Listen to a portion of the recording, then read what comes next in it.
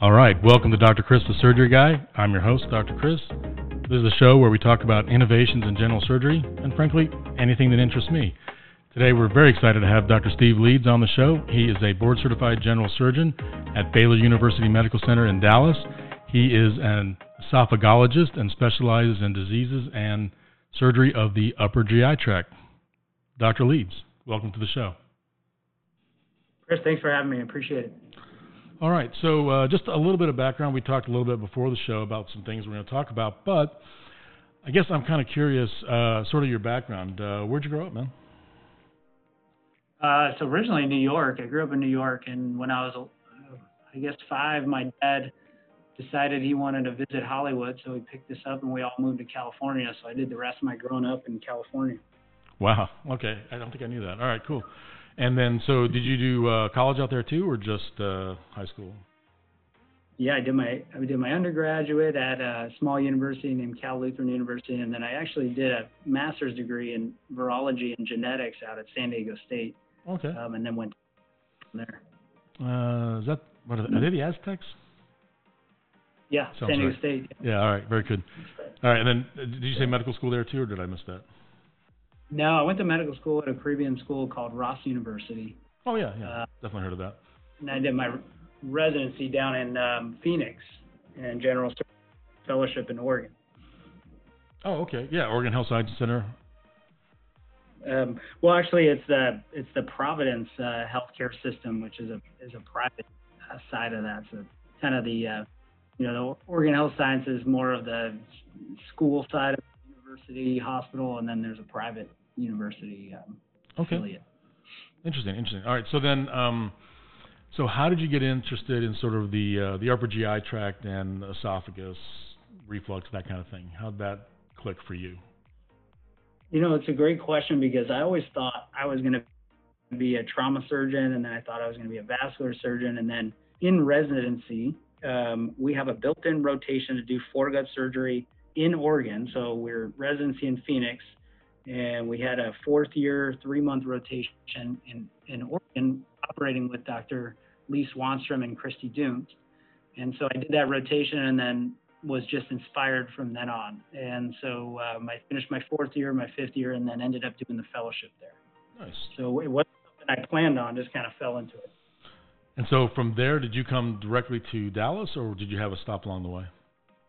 No, straight to Dallas, right out of there. Nice. And so you've been working at Baylor University Medical Center ever since? Yes, sir. 7 years next month, I think. Wow. Very cool. Okay. So it's interesting because as I talk to people, it's having one job right out of residency that works and clicks isn't all that common. So it's kind of nice that you're able to find something that you're actually still enjoying, because I've moved around a little bit in my career. I interviewed Dr. Idy last week, and he'd been around a little bit. So, cool. That's awesome. All right. So, looking through some of, you've done a lot of publishing and studies, been lead investigator on at least 6 or 7 that I saw, at least through a quick PubMed search. But I think one of the most exciting things, and we were talking about this, is as we do surgery in general, a lot of things that surgeons don't want to talk about is complications or adverse events. And going through that, you've developed a couple techniques that really can solve very serious problems. And talking about that here in a second, but basically sometimes an anastomosis or a hookup between 2 parts of the GI tract can break down, or it can become inflamed enough and you develop what's called a leak, and that can then connect to a different part of the body, and those can be extremely difficult to control. And you've developed a technique that can help with that, and has been very successful. You want to talk about that a little bit? Yeah, I think, as you were saying, when I landed in Dallas, I was trying to hang that shingle and get my practice up and going. And one thing that nobody likes to manage is their complications. And being at a large, 1,200 bed quaternary hospital, we got a lot of regional referrals. And so I was the guy that just kind of took on these patients. And I'll be honest, it was a resident that went through the literature and found that using the wound vac internally worked. And there was few publications, but it came out of Germany.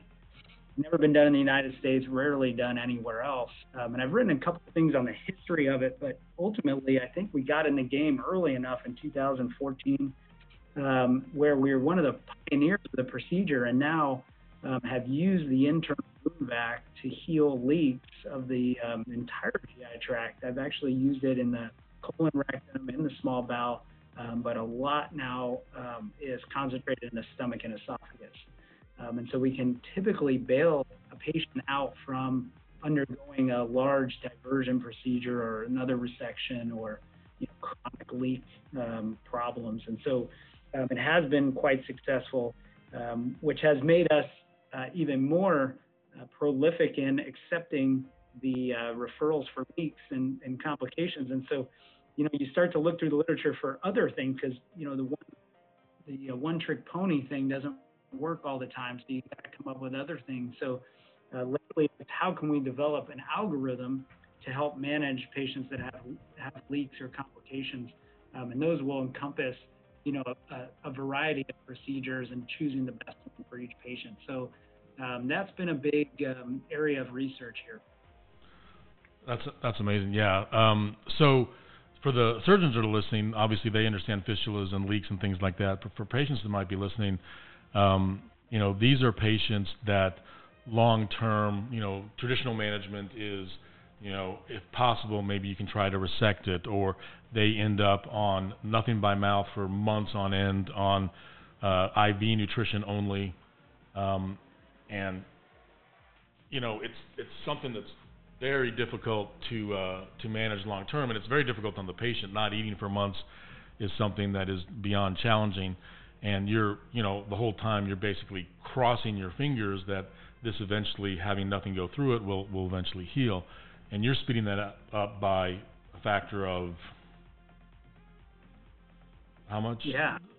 Well, I mean, that's a great point. I mean, I think really some of these patients are months to years out. And so figuring out a way to get them, with their GI continuity so they can eat again. I think the first case we did was a patient that was listed for hospice because the leak was unmanageable.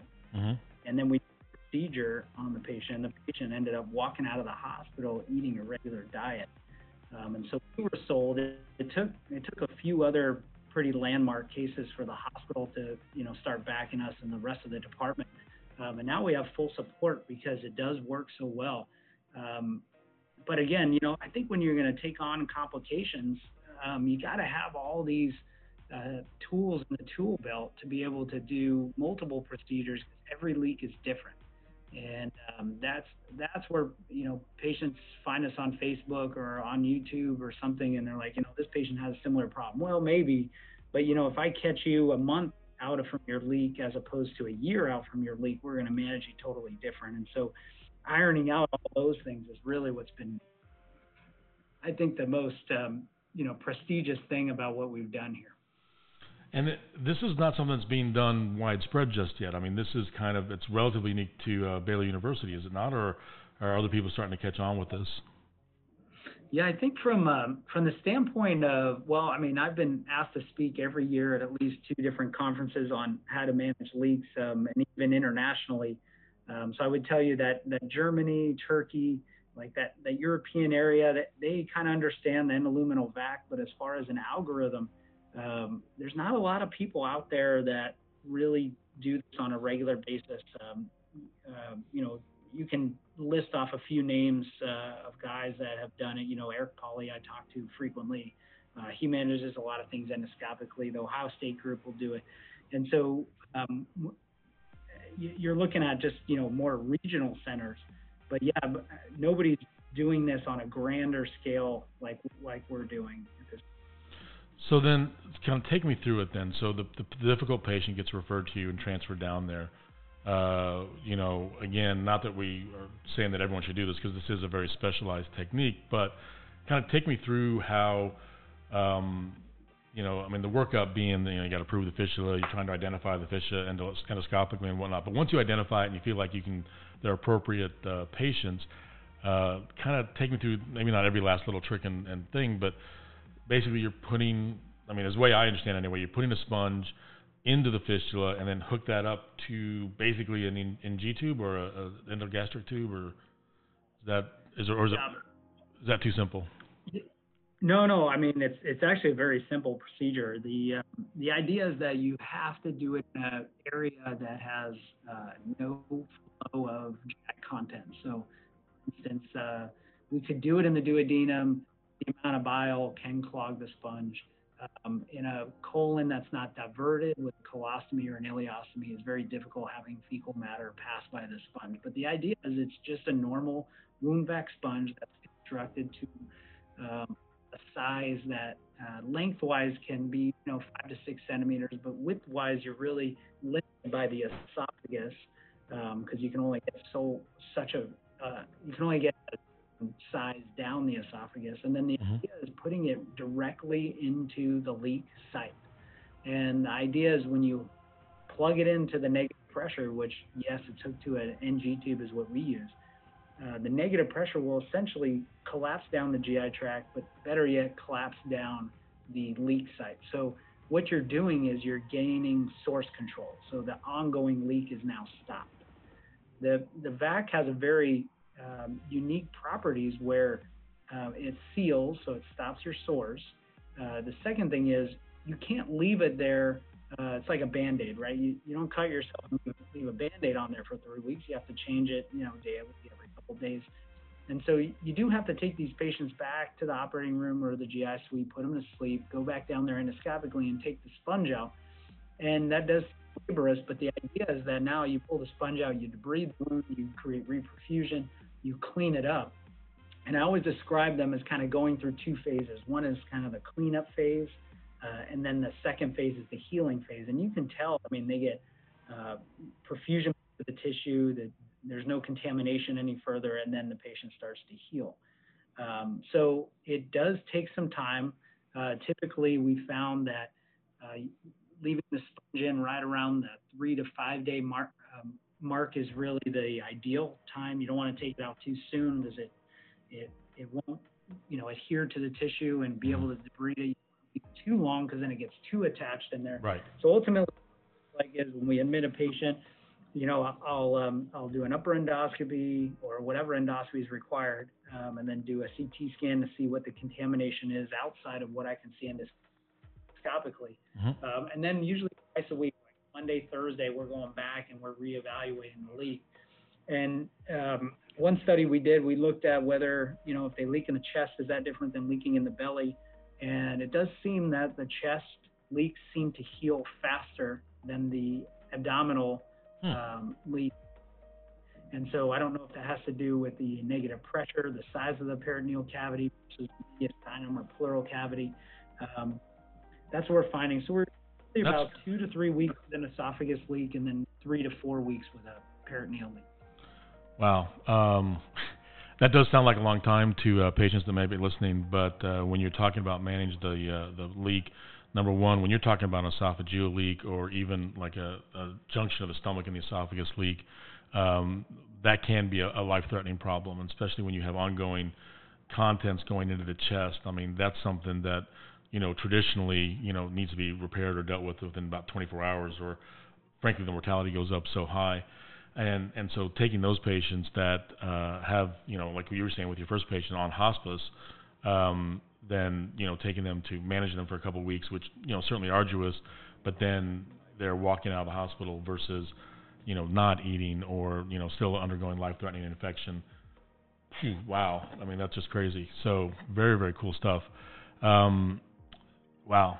Yeah. So, that's really cool. So where do we go from here? Because, I think as we were talking a little bit before the show here, some of the problem is that, it's difficult to get industry involved. And talk a bit about that where, it's easy. Fortunately, these complications are not super common. And, the vast majority of patients that undergo procedures that might cause a leak, from whether it's sleeve procedures, anti-reflux procedures, esophageal resections or whatever, most of the time those things go very well in experienced hands, but when there is a problem, it can be devastating.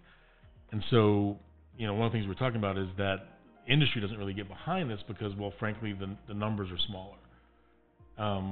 and sort of difficult to get their sort of investment and studies funded, and equipment that can be better optimized, for example. Have you had any success with industry at all? I mean, the KCI making the wound vac, so I mean, have they been helpful? Yeah, I mean, those are all great points that we were talking about. I think, one of the things that we forget, as surgeons, I'm not sure about other fields as much, but industry is such an important part of what we do. I mean, we need devices. We need them to stay on the cutting edge. We need them to help us innovate. And so, and they usually do that really well. Mm-hmm.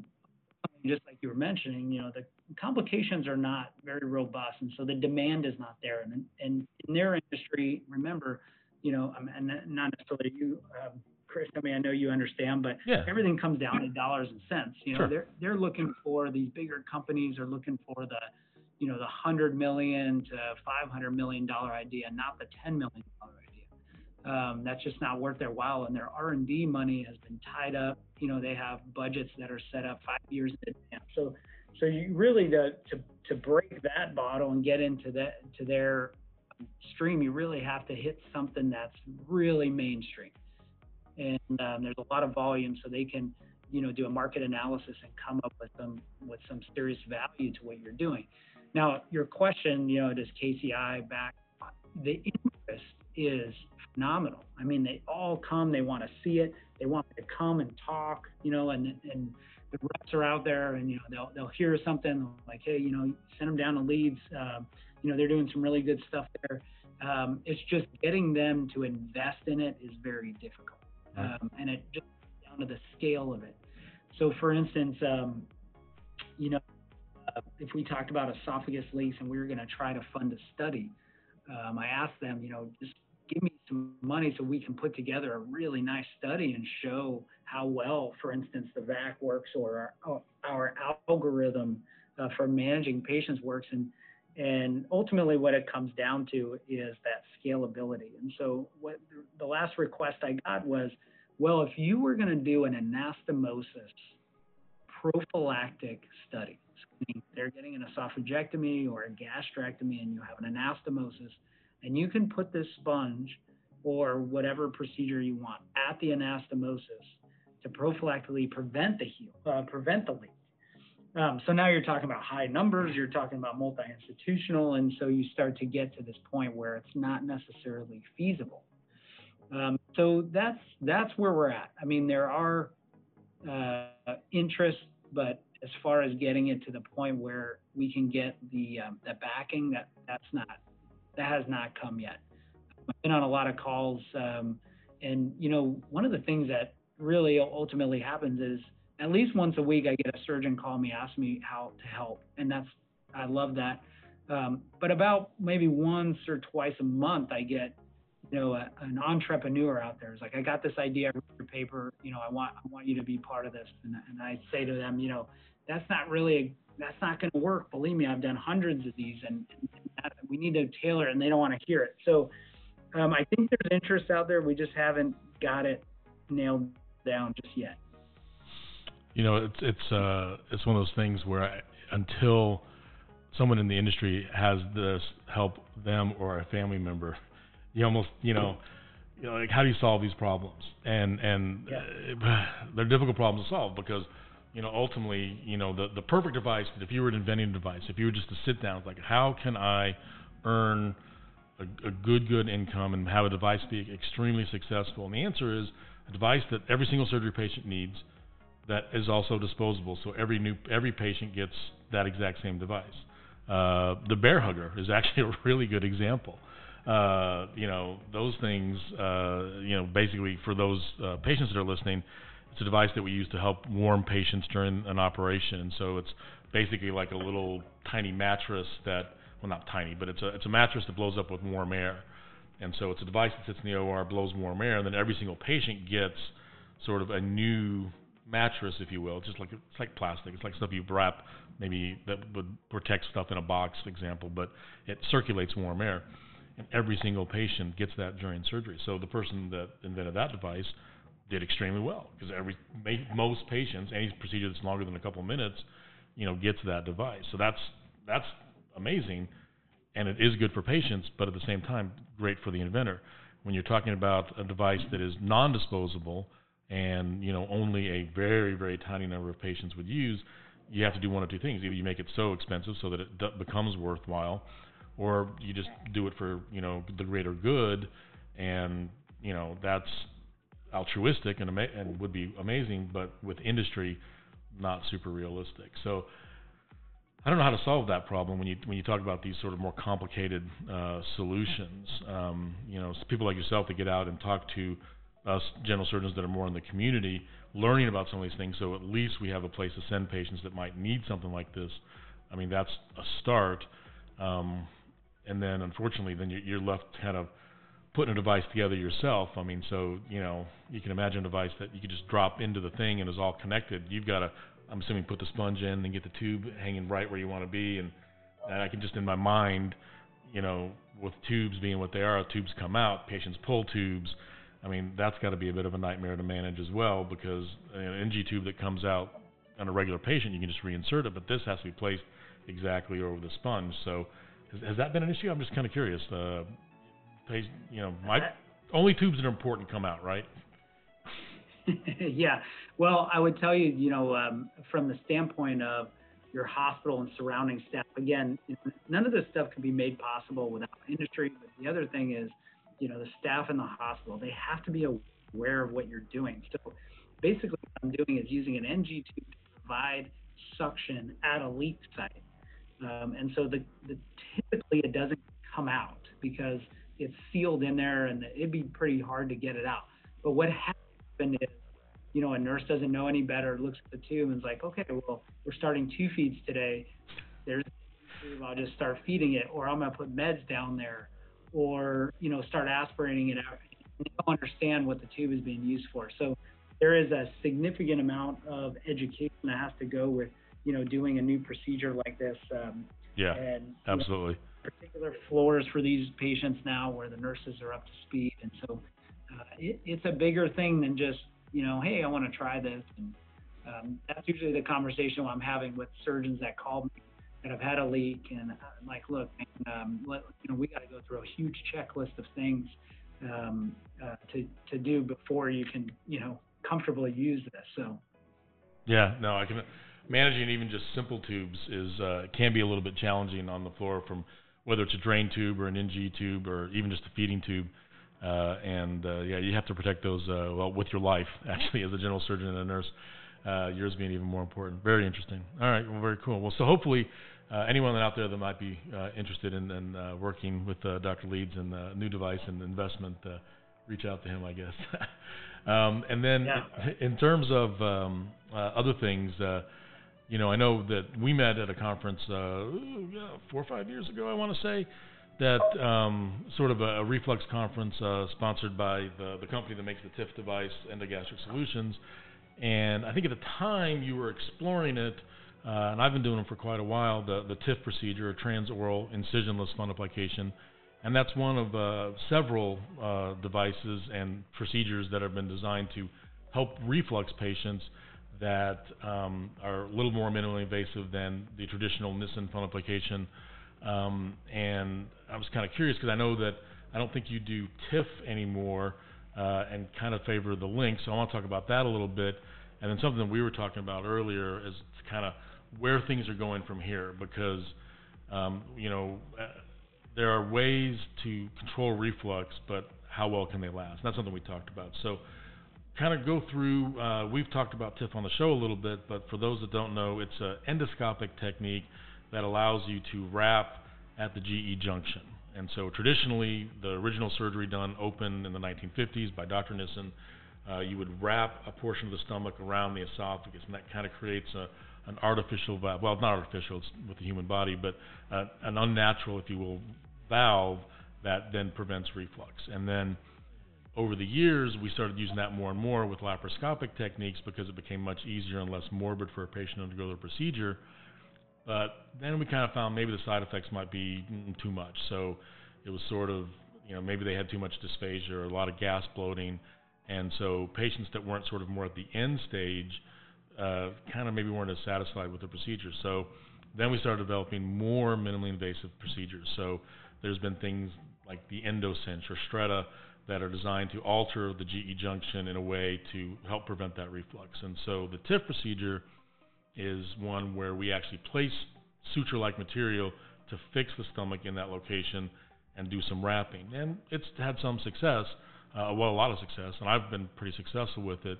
But there's also been some techniques one's called the LINX, which is a magnetic device that goes around the esophagus. Dr. Leeds, can you talk about that just a little bit, explain that to the folks?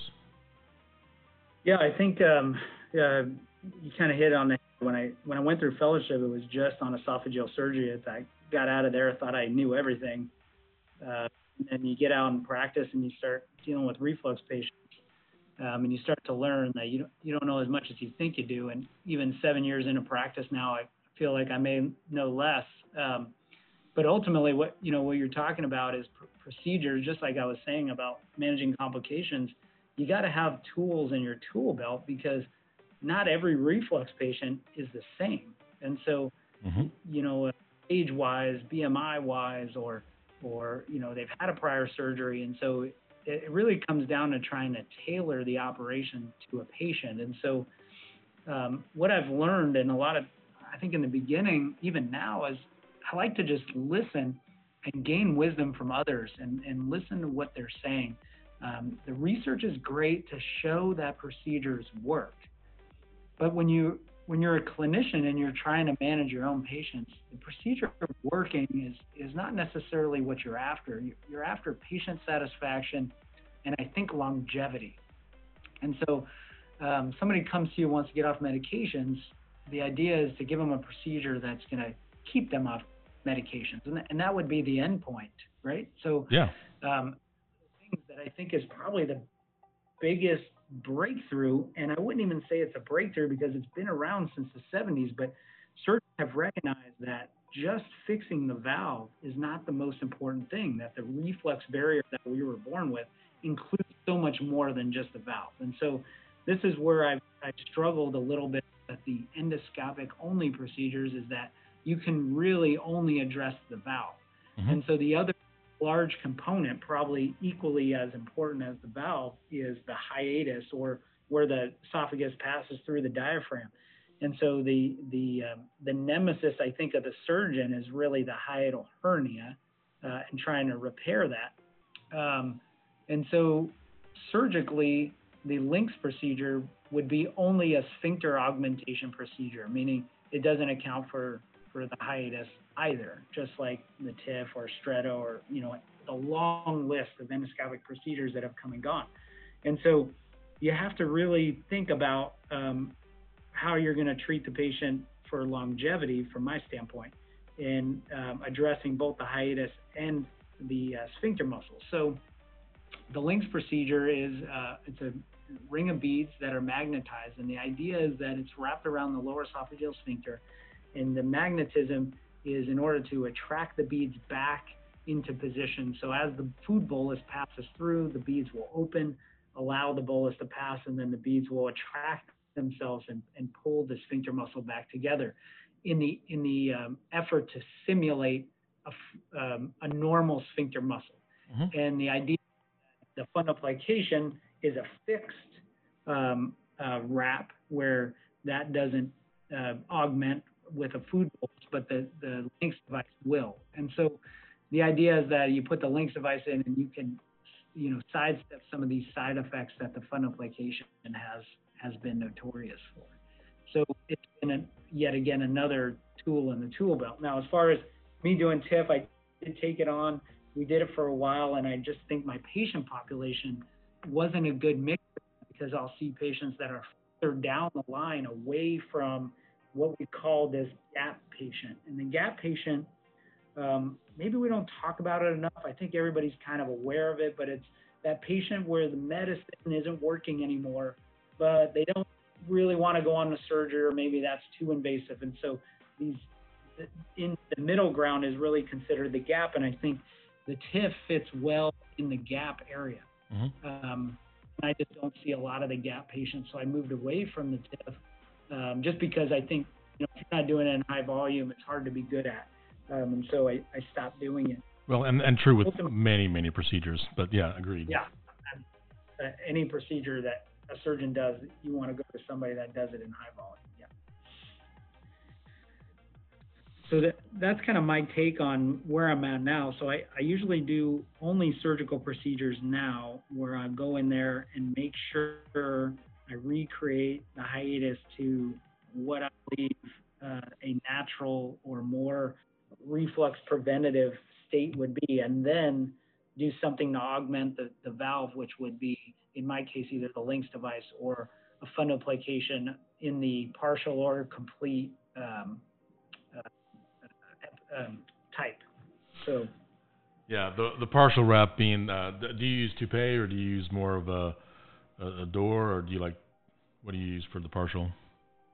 I'm actually doing my own internal randomized study with mesh, no mesh, and then I'm making sure everybody gets a toupee. But I've actually moved on to this Watson technique, which is an anterior 180. It seems to be effective.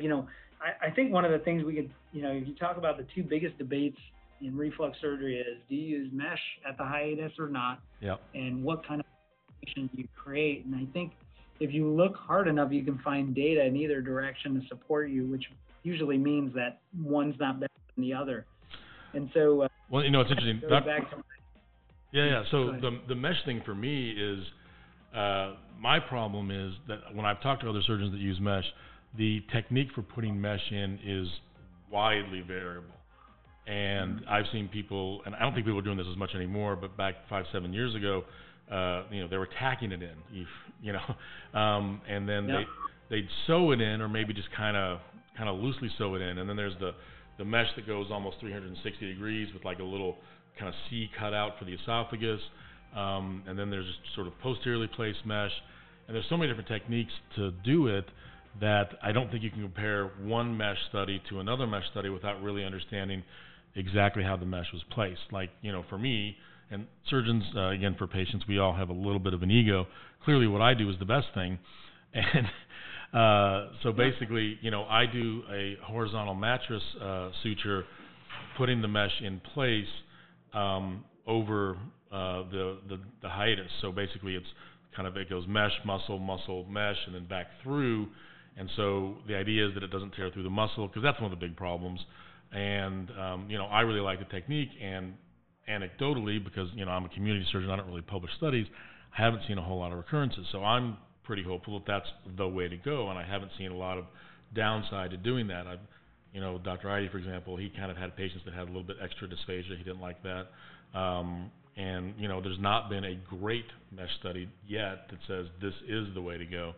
And so I'm still waiting for that data, but gosh, I still believe in it. It's sort of, for me, I think it's the way to go long term. With a biosynthetic mesh placed at the hiatus, sort of in a mattress situation where it's really adherent to the muscle. But again, that's just my take and kind of the community experience. But I'm looking forward to your study on the mesh versus no mesh. How do you place it, out of curiosity? Yeah, I do you described exactly how I do it. Nice. That's how I do it. And the one thing that you didn't mention, not only does the technique vary widely, but the type of mesh varies. Sure. And we hang our hat on our studies about mesh that aren't even around anymore. And so, I don't know. The inspiration for a study is everybody looks for the holy grail of how to fix this, but ultimately, when it comes down to it, it's going to be a 5-year study, which, by the time you publish and everything, it's going to be 7 to 8 years. And then who knows what surgery looks like that far out. And right. Is a study like that really worthwhile? So I don't know, but I use Phasix ST now, which is a bioportable. Yep. I integrate it into the hiatus, almost exactly how you said, horizontal mattress, and it's tacked right against the muscle. So I think that's the way to go. But who knows? Right. Who knows? No, there's so many things that we when you look at the history of medicine, there's things that we did that we thought were great ideas that turned out to be, well, unfortunately, not as good as we thought. And we used a lot. You might be too young for this, but when I first started, we used a lot of Gore-Tex mesh. And Gore-Tex mesh is, unfortunately, it's a terrible product in the mesh situation because, for lots of reasons, but the infection rates were too high. It doesn't really stick to anything, so it never ever really gets incorporated. And in only very limited situations is it useful. But we used it like crazy because we thought it was amazing because it really wasn't very bioactive and it wasn't going to cause infections, and and then we learned, so that's where we have to keep progressing, and we have to keep looking at what we're doing and is what we're doing the best thing. And so sometimes we have to look real close in the mirror and say, maybe that wasn't the way to go. And it's interesting as you grow, and it takes humility to be a surgeon. When you meet your surgeon, you may not think they're very humble, but we are. Believe me. If you don't look yourself in the mirror, then that's going to be a problem. So, so the longevity of the anti-reflux surgery, that's, I think, exactly, and actually Glenn and I talked about the exact same thing, is like, how do we, the wrap, I think we're getting real close on. Whether, you do a good, loose Nissen fundoplication, that's actually still a really good surgery. I don't have issue with that surgery, but when I've done redo surgery, when I've gone back for patients that had recurrent symptoms, it's almost always that the hiatus has recurred, that the hiatal hernia has recurred, and that's what really needs to be repaired. It's pretty rare that I actually have to redo the wrap. And the TIF procedure, I've had good results with it longevity-wise. I don't have as much experience with the links, but the data seems to say that it holds up pretty well as well. And so I think we've gotten the control of the wrap. I think we've gotten that at least figured out. And there's different options for different patients, particularly a sleeve patient that gets reflux. That's something that isn't talked about a whole. Well, I mean, in surgery it is, but patients may not know this. The sleeve, generates a sleeve procedure for weight loss surgery generates a smaller stomach, and that increases the pressure, and that makes the patient more prone to reflux. So if they happen to have a hiatal hernia, or if they happen to have reflux to begin with, and we don't address that properly, they can get a lot of reflux, and it can be pretty darn miserable. And unfortunately, the Nissen doesn't work anymore because that part of the stomach's gone. The TIF procedure could work, but unfortunately, there's never enough room in the stomach to do it. And so I think for sleeve patients, for those types of patients, the links, I think, could be a tremendous option. Have you used that in that situation? Yeah, actually, we're just about to publish our findings for sleeves, redo fundoplications, prior gastric surgery, and it actually works really well. But again, just with any anti-reflux patient, you just got to select them correctly. So, with the links, dysphagia is a little bit of an issue, so you got to have good motility. Patients, the other thing you really want to be concerned with is weight recidivism, which is regaining their weight back. You don't want to try to put a links in a BMI of 45 or something like that. So you got to select these patients correctly. If you do that, it seems like they do just as well. And the findings we're going to publish is we looked at a cohort of the links patients that had no prior gastric surgery, so just kind of like our case control. And then we compared the sleeve patients to that, and the need for an explant or the need for dilation or medication to mitigate any dysphagia was exactly the same in both groups if you continue to have very strict guidelines on who you pick. So it can work. You just gotta go to the right surgeon. Right. Pick. Patients just need to be picked properly. So there's good future for links in those settings when the fundus is not present, and you have to augment the sphincter otherwise. Yeah, and it's a really good example of not one-size-fits-all medicine, and so really identifying which patient has the need for something you can provide. And as a general surgeon, this is just advice to general surgeons, if you're not the person, don't be afraid to send to someone like Dr. Leibs or someone else that has the expertise in what the patient actually needs.